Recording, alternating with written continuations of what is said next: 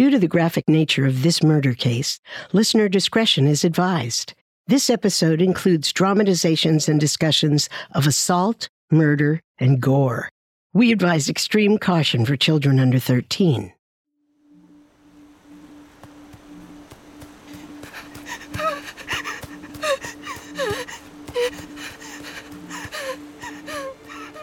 On March 6, 1873, in the dead of night, 37-year-old Maren Hontvet ran for her life.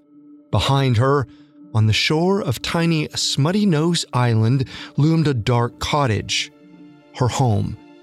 Inside, her family was being slaughtered.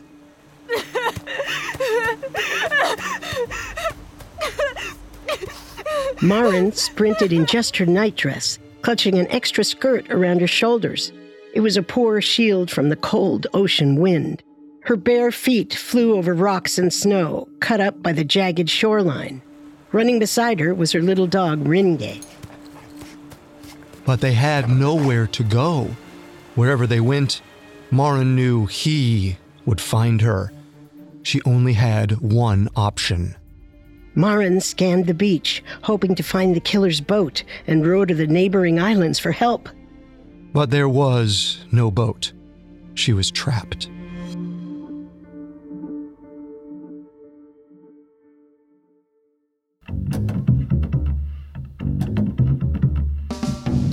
Welcome to Solved Murders True Crime Mysteries, a Spotify original from Parcast. I'm your host, Carter Roy. And I'm your host, Wendy McKenzie. Every Wednesday, we step into the world of true crime's most fascinating murder cases and tell the tale of how real-life detectives closed the case. You can find episodes of Solved Murders and all other Spotify originals from Parcast for free exclusively on Spotify. This is our first episode on the Smuttynose Murders, a brutal double homicide that's haunted coastal New England since the 1800s. This week, we'll explore the initial investigation of the killings. We'll follow authorities as they examine the bloody crime scene, interview witnesses, and hunt down their suspect. Next week, we'll follow the prosecution as they build their case, tell the story of how our killer came to know his victims, and recount their tragic fate. We have all that and more coming up. Stay with us. Hear that? It's the sound of someone whacking the ground with a rake. Specifically, they're beating around the bush, which we've done enough of in this ad too, so let's get right to it. The new Money Maker scratch-off from the Ohio Lottery doesn't beat around the bush. Money Maker. Play the game and you could win money, up to $2 million. With more than $88 million in prizes, ranging from $50 to $500, Money Maker cuts right to the cash. Lottery players are subject to Ohio laws and commission regulations. Play responsibly. It feels like we're all being told to go on this diet, take that supplement. Ozempic will give you depression, but you know what'll cure that? Weed. Or you could try to balance your hormones. At Science Versus, we're like... What the f*** is going on? Forget the crap online and listen to Science Versus. Just the facts. Oh, and a bunch of stupid jokes. What is a ghost's favorite fruit? Blueberries. That's Science VS. New season out on Spotify soon. Imagine you're a fly on the wall at a dinner between the mafia, the CIA, and the KGB. That's where my new podcast begins. This is Neil Strauss, host of To Live and Die in LA. And I wanted to quickly tell you about an intense new series about a dangerous spy taught to seduce men for their secrets and sometimes their lives. From Tenderfoot TV, this is To Die For. Search To Die For in your podcast app to follow the show.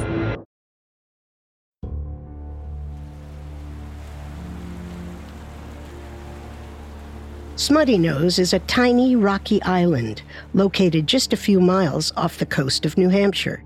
It's part of a small archipelago known as the Isle of Shoals. After visiting Smuttynose, novelist Nathaniel Hawthorne wrote he'd never seen a more dismal place. In fact, the islands that make up the Isle of Shoals are often described in this way: desolate, mysterious, and unwelcoming. Life on the isle was hard and lonely. But in the first chapters of America's history, It was home to generations of fishermen with a dark and rugged legacy. Their legends tell of pirates, buried treasure, and the ghosts of men drowned at sea. And in 1873, a new bloody tale would join their ranks. The morning of March 6th was clear of clouds. The first day with a hint of spring. Norwegian fisherman Jorges Ingebretsen planned to spend it on his boat. Around 7 o'clock, his children ran into the house and told him there was a woman on the rocks across the water, shouting. Jorges went to see for himself. Sure enough, on the next island, he saw the silhouette of a woman frantically waving her arms. A pit formed in the fisherman's stomach. Something was horribly wrong. As Jorges rowed closer to the island, he recognized her. It was Maren Hontvedt. The Hontvets were his neighbors, another Norwegian fishing family like his. Maren lived on Smuttynose with her husband John, his brother Matthew, and Maren's siblings, Karen, Yvonne, and Yvonne's young wife, Annette. But now, Maren was alone. She stood on the rocks like a phantom. Her long, dark hair, usually fastened into a tight bun, blew wildly in the wind. As Jorges grew closer, he realized her dress was stained with blood. Maren! Maren, what happened? Are you hurt? Annette, and Karen, I couldn't bring them. Where are they? Tell me and I can help. At the house, but he killed them. Jorges rowed Maren back to his home and alerted the other islanders. Jorges didn't know the whole story, but his message to the others was clear. There was a killer on the shoals. Soon, a boat of armed men arrived on Smuttynose. They searched the island, but the murderer had fled. And worse, the rest of Maren's family had no idea what had happened. Maren's husband John had sailed to Portsmouth, New Hampshire, the previous day with his brother Matthew and Maren's younger brother, Yvonne. But that morning, as soon as John, Matthew, and Yvonne returned to Smuttynose, they found Jorges and the others standing silently in front of the cottage. Jorges, what's going on? Where's Maren? And John, listen. Maren is safe, but Annette and Karen. Dear Lord. Is that blood? Annette? Annette! Where's my wife? As soon as Matthew spotted the blood in the snow, Yvonne pushed past the three men into the cottage. John followed. Wait, please wait. As the two men rushed through the door, they were greeted with a gruesome sight. Inside, Annette lay on the floor, her body mangled and slick with blood. Yvonne was in shock as he stared down at his wife. A wail ripped from his throat. A second later, John's voice joined him in an anguished howl. Reeling at the sight, the men stumbled from the house and fell to the snow. John turned to Jorges, eyes blazing. Who did this? What monster butchered my family? Maren will tell you. She saw everything. The Shoals men continued to search the cottage, where they soon discovered Karen's body on the other side of the house. Meanwhile, John immediately went to Jorges's home. There, Maren was still recovering from her minor wounds and frostbite, but to John, all that mattered was that she was safe. Maren was still in shock from the traumatic night, but she told her husband as much as she could. It happened so quickly. We were sleeping. Everything was quiet. And then Karen started screaming. Good Lord. It was all so fast. I told him to run, John. I tried, but Annette couldn't move, and Karen, I couldn't save them. So I ran. I ran and ran And then I hid behind a rock by the water until morning. I don't know why he didn't find me.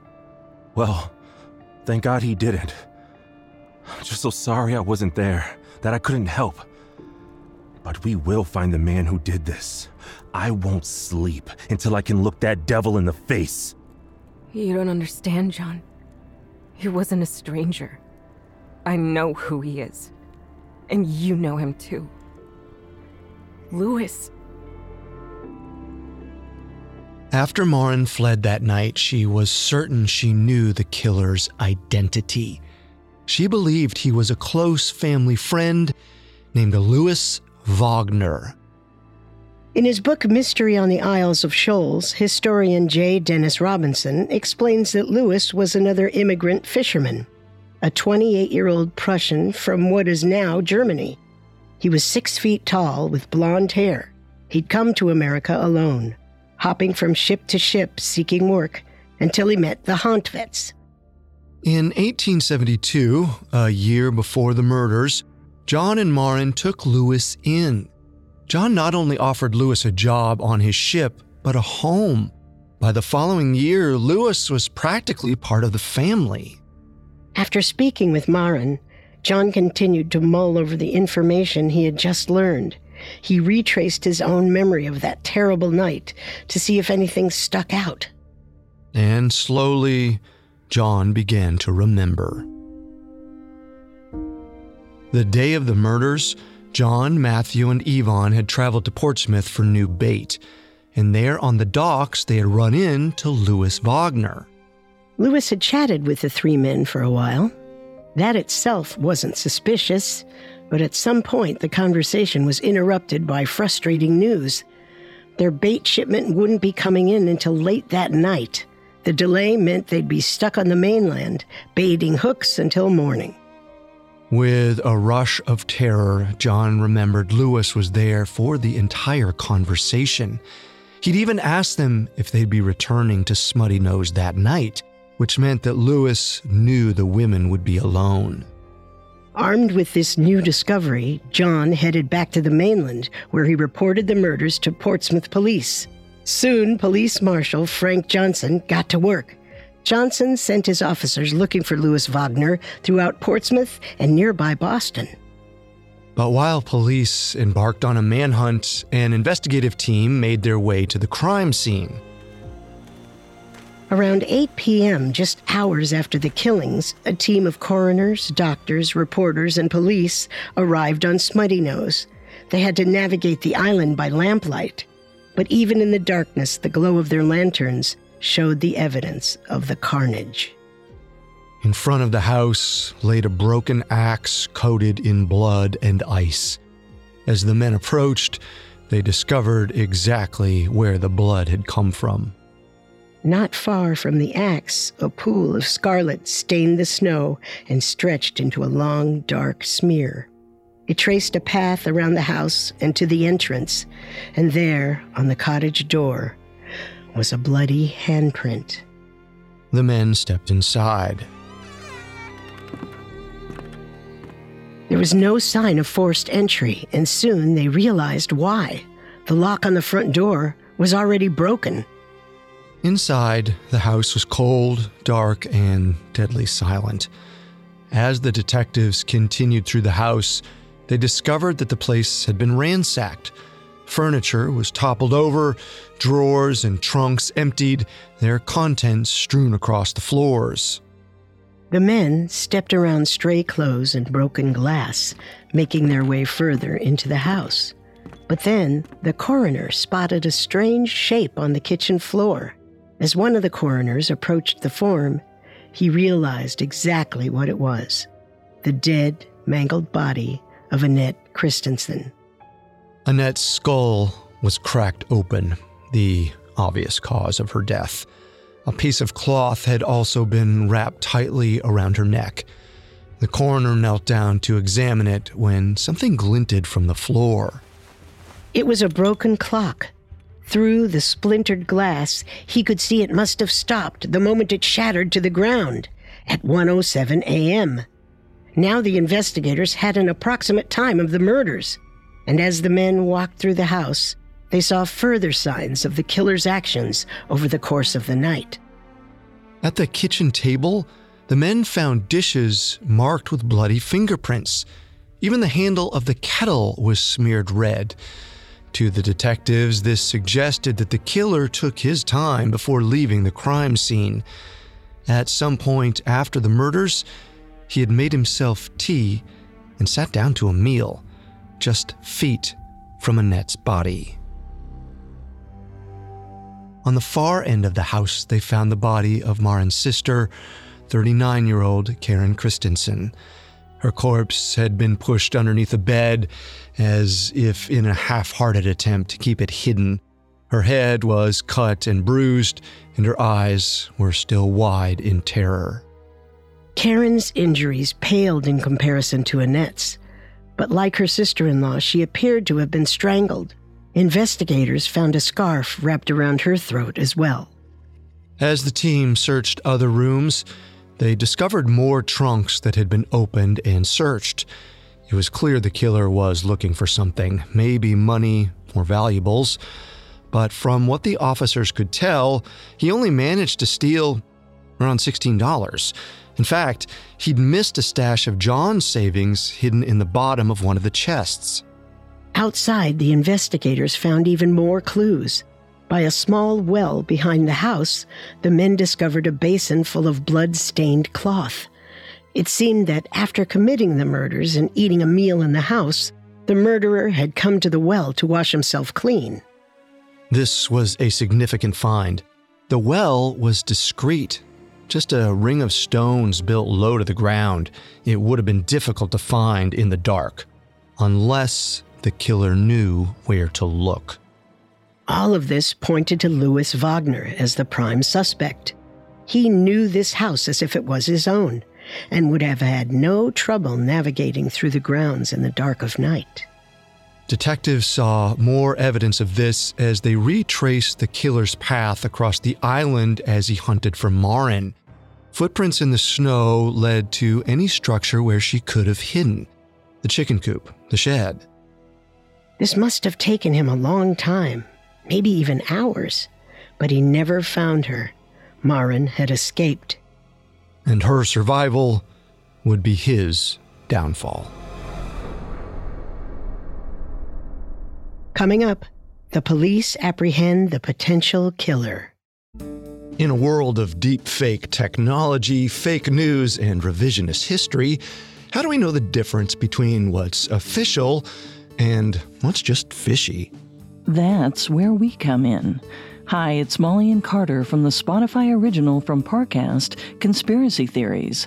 Every Monday and Wednesday, we examine the most controversial events in history, because maybe there's so much more to the truth than we've been led to believe. From the mysteries of outer space to the secrets, lies, and possible cover-ups occurring right under our noses, we explore every angle in search of the actual truth. We're not skeptics or theorists. We're curious, rigorous, and in the end, we let you decide. Catch new episodes of Conspiracy Theories each week. Follow and listen for free, only on Spotify. And now, back to our story.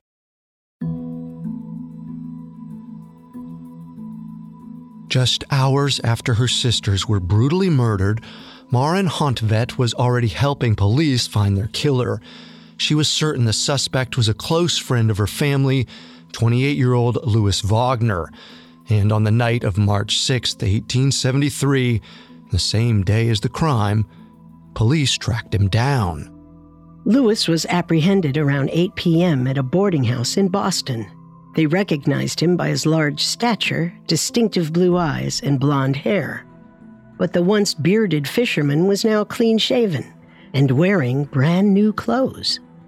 The police searched Louis, and in his pockets they found a silver $50, some copper coins, and a small white button. Through all of this, Louis was fairly cooperative. In fact, he never asked why he was being arrested in the first place. Portsmouth Police Marshal Frank Johnson found that especially strange. And once Lewis arrived at the Boston police station, Johnson was determined to get to the bottom of things. I noticed you have quite a few scars and blisters on your hands, Lewis. Did you do a fair bit of rowing last night? No, I was baiting trawls on the docks. I see. For whose ship? It wasn't John Hontvett's, was it? No, but I did see John. Spoke to him when he and his brothers moored that afternoon. But I was working with some other captain. I didn't catch his name, but he sure paid well. $1's a dollar, right? Pay for this coat. Look, Lewis, my officers tell me you haven't once asked why we brought you in. I think that'd be your first question, but instead, you're here talking to me about new coats. Because like I said, I've done nothing. I suppose that could be true. Or is it because you already know why you were arrested? All I know is that you have the wrong man. You rode over to the Shoals last night, Lewis, and once there you killed two women you knew, Karen and Annette Christensen. Good Lord. That's impossible. I had nothing to do with that. Maren Hontvett says it was you. She's an eyewitness. Maren may think she saw me, but I was on the mainland the whole night. I swear it. Lewis proceeded to give Marshal Johnson a detailed alibi. As he said, he'd met John Hontvedt and his brothers at the docks and then did some short-term work for some unnamed captain.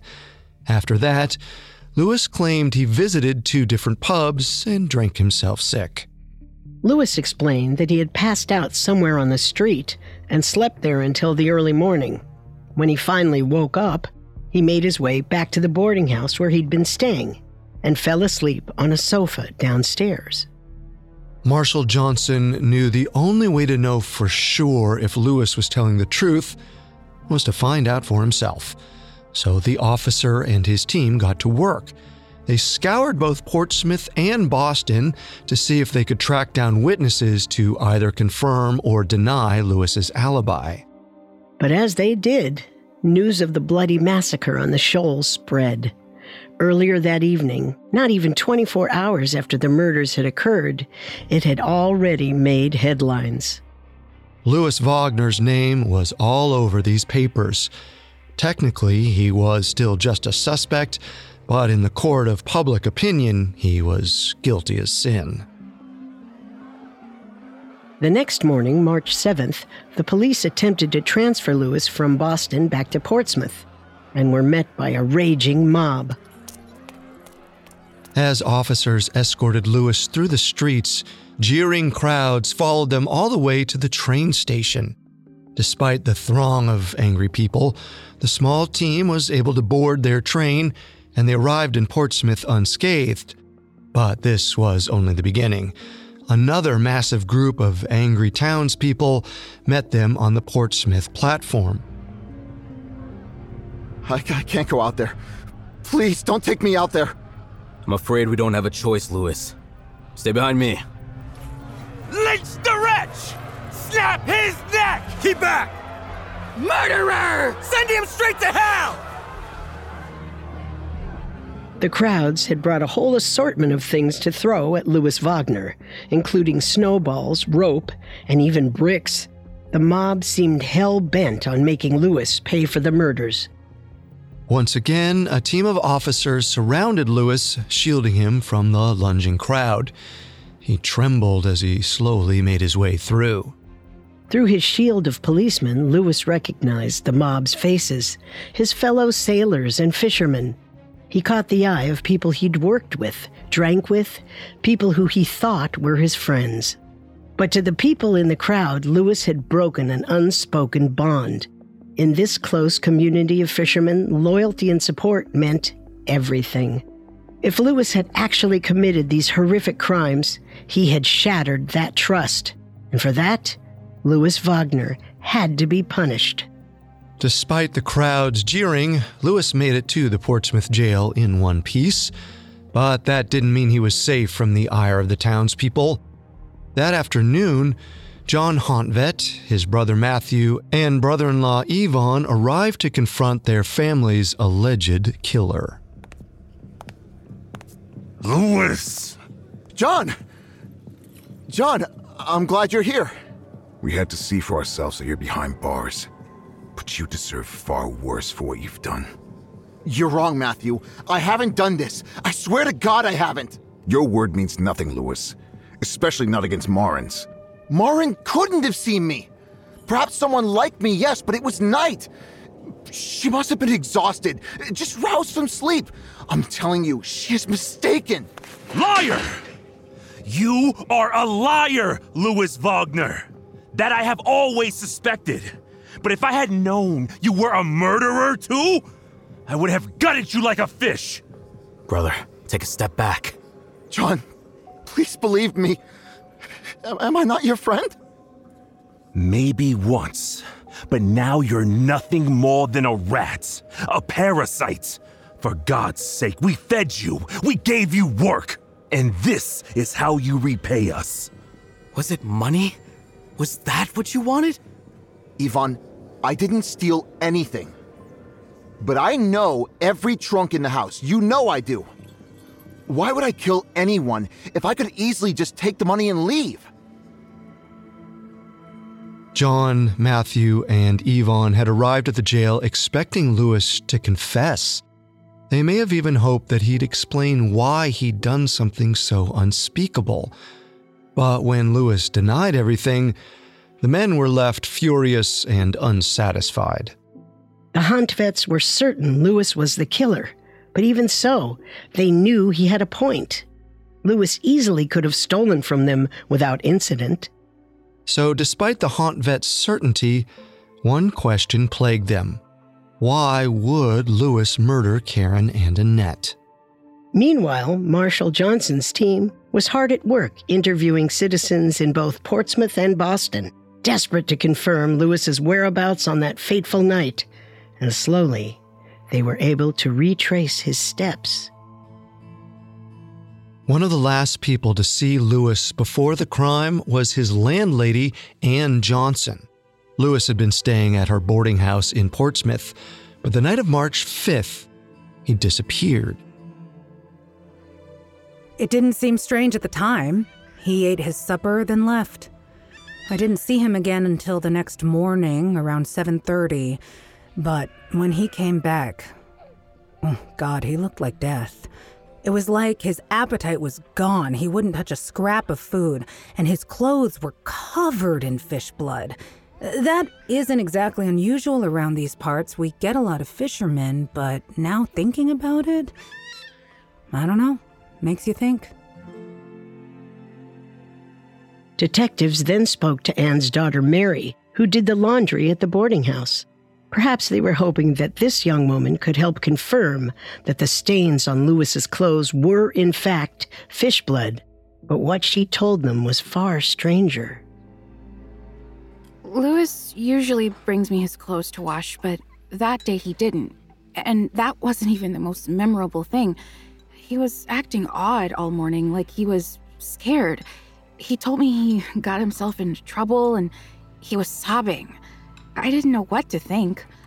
Later, when he went out to the privy, I noticed he was carrying something with him, a bundle of some sort, but I couldn't tell what it was.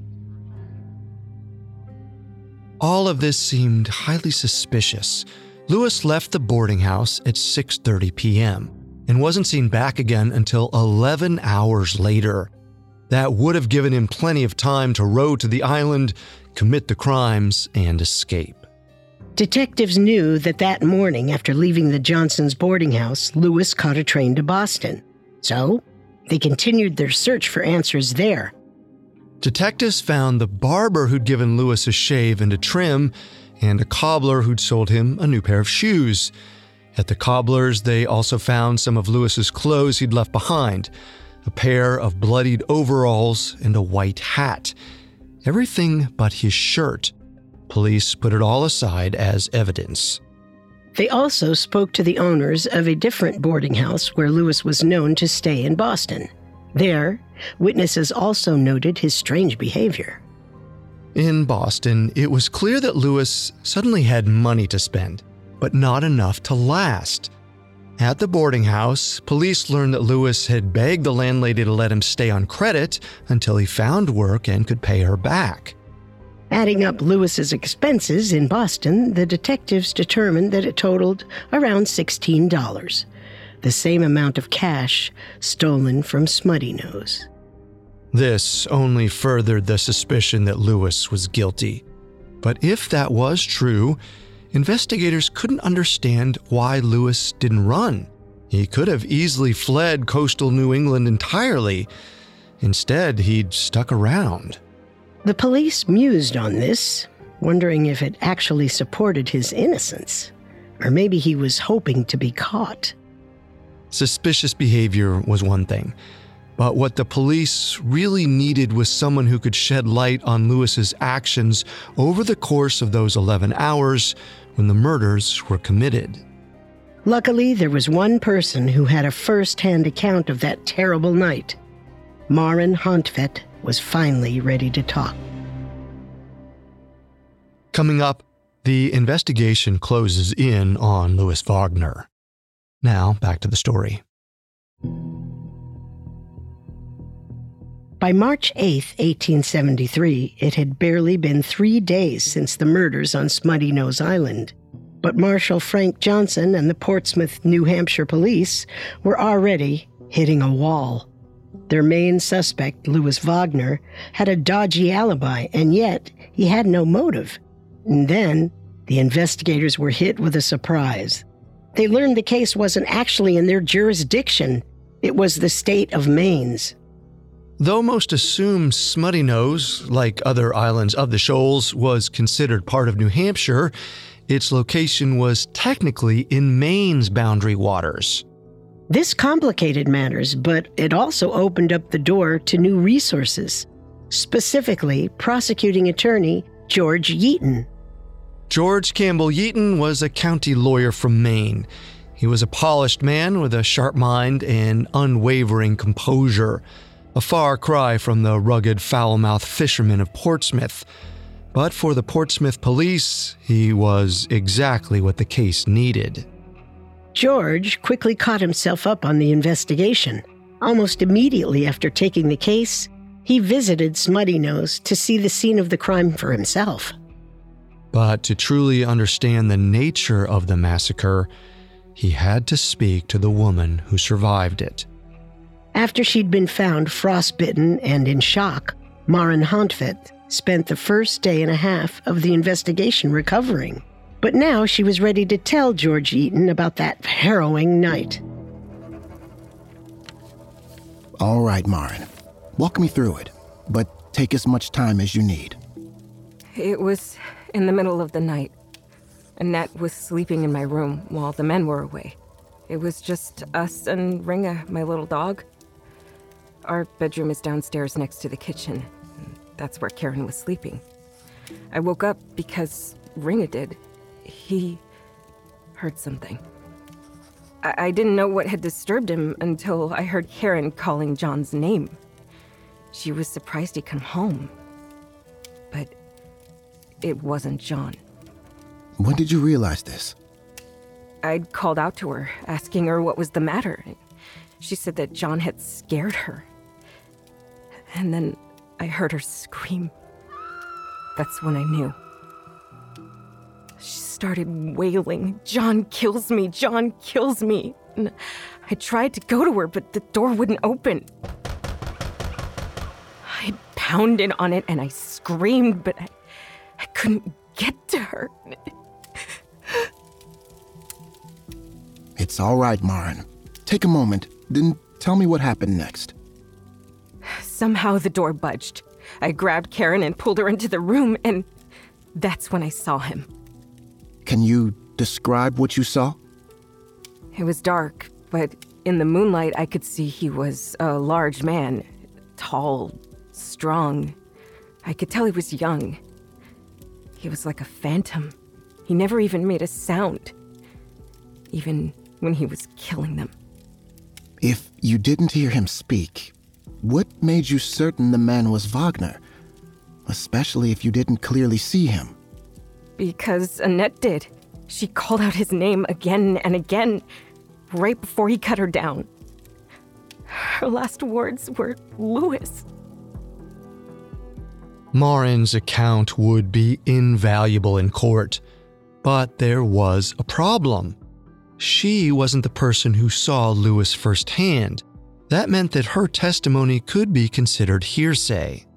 George Yeaton knew this would make things difficult for the prosecution's case. After all, he had the burden of proof. He had to provide some evidence that Lewis had been the killer, and not just somebody who looked like him. But when reviewing the case materials, something stood out to George. He paused over the list of items taken from Lewis's pockets, some coins and a white button. And then suddenly he thought of an idea. He rushed out of the room to grab the evidence. When he returned, he set the items on the table in front of Marin. Do you recognize any of these coins? This button? Yes. Yes, I think so. These are Karen's. How do you know? The day it happened, Karen was supposed to go to the mainland to do some shopping, but the men never returned to take her. Annette and I had given her money in exactly this amount. Are you certain? Yes, she had put them all in her purse. But this is how I'm certain. This little white button is from my sewing basket. It's made of agate. Annette loved it and gave it to Karen, hoping she could find more like it in town. Perfect.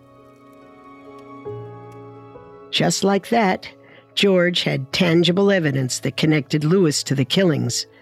If he wasn't certain of Lewis's guilt before, he certainly believed it now. George made arrangements to have Lewis transferred to Maine the very next day.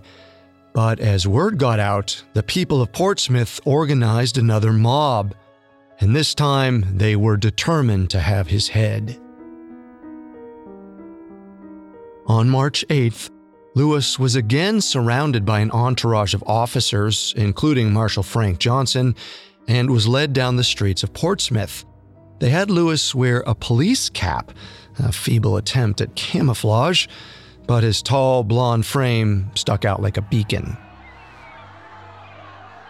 The crowds surged forward, desperate to get to Lewis.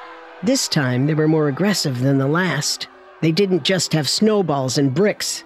They had bats and guns. Kill the Prussian devil! The police aimed their own pistols at the mob, ready for anyone who dared come closer. And though the crowd heeded their warning, that didn't stop them from throwing what they could. People hurled rocks and bricks at the entourage. Several officers were hit but had no choice but to march their prisoner forward to the train station. At some point, Lewis was hit in the head by a projectile and began to bleed profusely. As the crowd roiled around them, the entourage hurried faster to the depot until finally they boarded safely. But before the train pulled away, something smashed through the cabin window and landed with a thud at the officer's feet. It was a brick. Lewis looked at Marshal Johnson, eyes wide in fear. A terrifying realization swept through him. No matter where he went, he'd never be safe.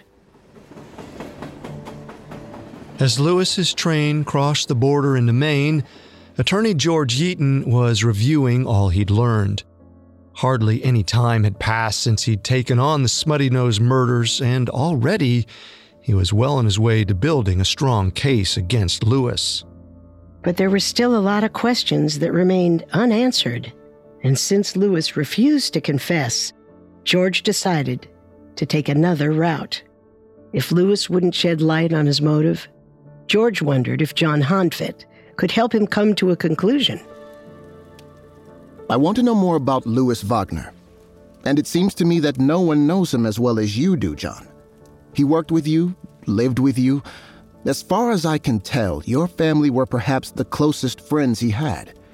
I realized if anyone knows why Lewis did what he did, you would. I can't begin to know how that wretch thinks. Nor do I want to. Do you kill your friends? Ambush them in the night and hack them to pieces? That's precisely what I mean. Why would Lewis have killed Karen and Annette especially if he had the chance to take the money and get out without hurting anyone. What are you getting at? I have no doubts that Lewis killed Karen and Annette that night, but I have a feeling he never planned to.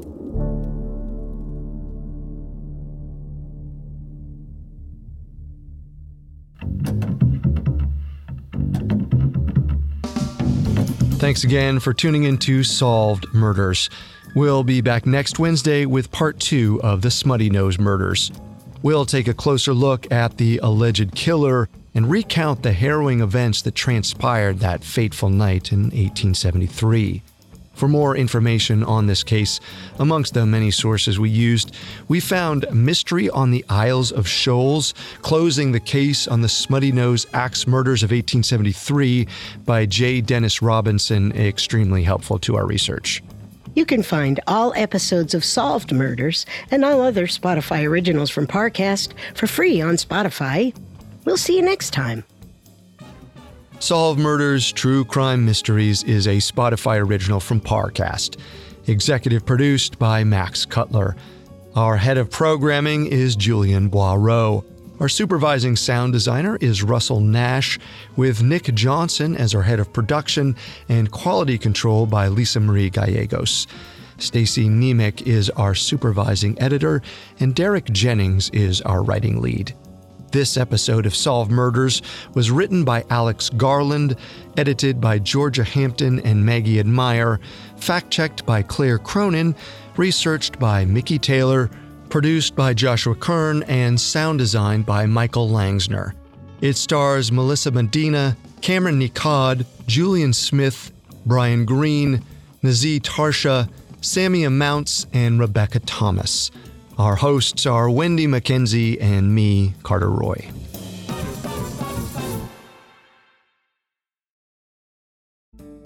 Hi, it's Carter and Molly from Conspiracy Theories. This February, join us for 2 standout specials. First, celebrate Super Bowl Sunday with a 2-parter on one of the most dominant and dubious teams in history, the New England Patriots. Then, a 2-part Valentine's special on the mysterious murder of Charles Walton.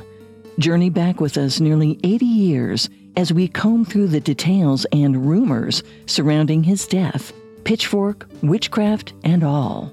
Catch new episodes of Conspiracy Theories every Monday and Wednesday. Follow and listen for free only on Spotify.